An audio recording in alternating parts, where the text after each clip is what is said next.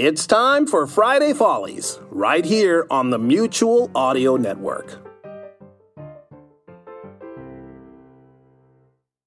The following audio drama is rated PG for parental guidance. Strong themes and coarse language may apply. This is Comedy Forecast for Thursday, August 27th, 2020. Ask Some Ninja. The Comedy Forecast Network. Let's dog ear this for now. Well, hi, Clinton here, and here is today's actual odd news story. And this time around, it might actually be the ninjas who have questions. That's because a Japanese museum dedicated to the history and practices of ninjas was targeted by thieves who stole nearly $10,000 in 3 minutes. The Iga Ryu Ninja Museum, located in Iga-mai Prefecture, said that there were no staff members, or ninjas, inside when the late-night thieves broke in and triggered an alarm. Police were summoned to the scene. They determined the thieves had used a rather pedestrian item, a crowbar, to force the museum door open.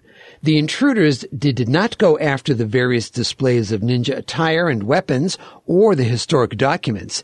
They made straight for the front office, lifting up and carrying off a 330-pound safe containing admission fees from more than 1,000 visitors. As mentioned, the thieves are believed to have slipped in and out of the museum in about 3 minutes. The museum is dedicated to the history and practices of ninjas, who were known for their skills in espionage, assassination, sabotage, and guerrilla warfare. The practice of ninjutsu, the art of stealth, is believed to date back to at least the 14th century. That part of the story is true, but I wonder, will this also happen? Ask Some Ninja. Here's a ninja. Ask him questions now. Jason asks, how do you let someone rob your museum? Are you getting soft? Whoa, slow down, Jason. Where's all this hostility coming from? I think you might have some unresolved issues going on. I recommend you see a psychiatrist, bro. Sure, ninjas see psychiatrists. We're people too. The only difference is, when the session is over, we basically have to kill them, which is really sad because then you can never ask a fellow ninja for a recommendation. But back to Jason's question. First of all, Jason, that is not our museum. Everyone knows that ninjas aren't into material possessions, especially Google Play gift cards. Really, Grandma?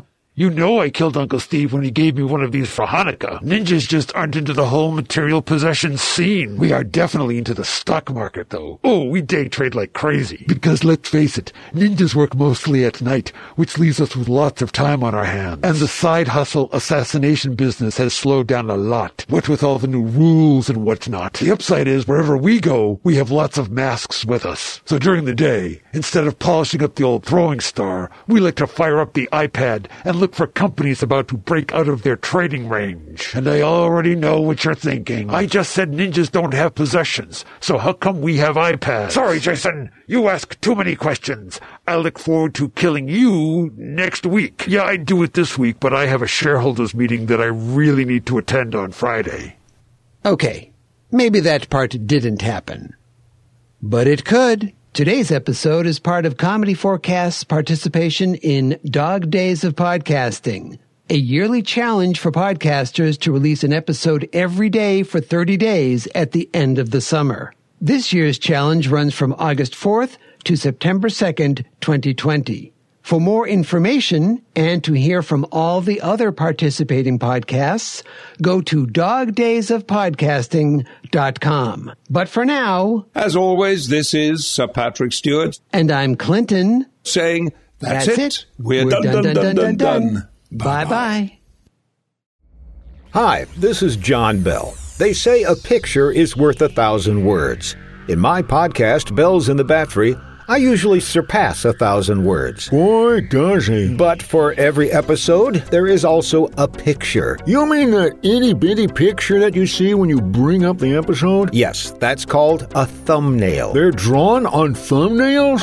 But now you can see all the thumbnail pictures in large format by going to the Bells in the Bat Free gallery. Just go online to thebatfree.com. That's TheBatfry.com and click on Gallery. That's Galle. I think they can figure that out.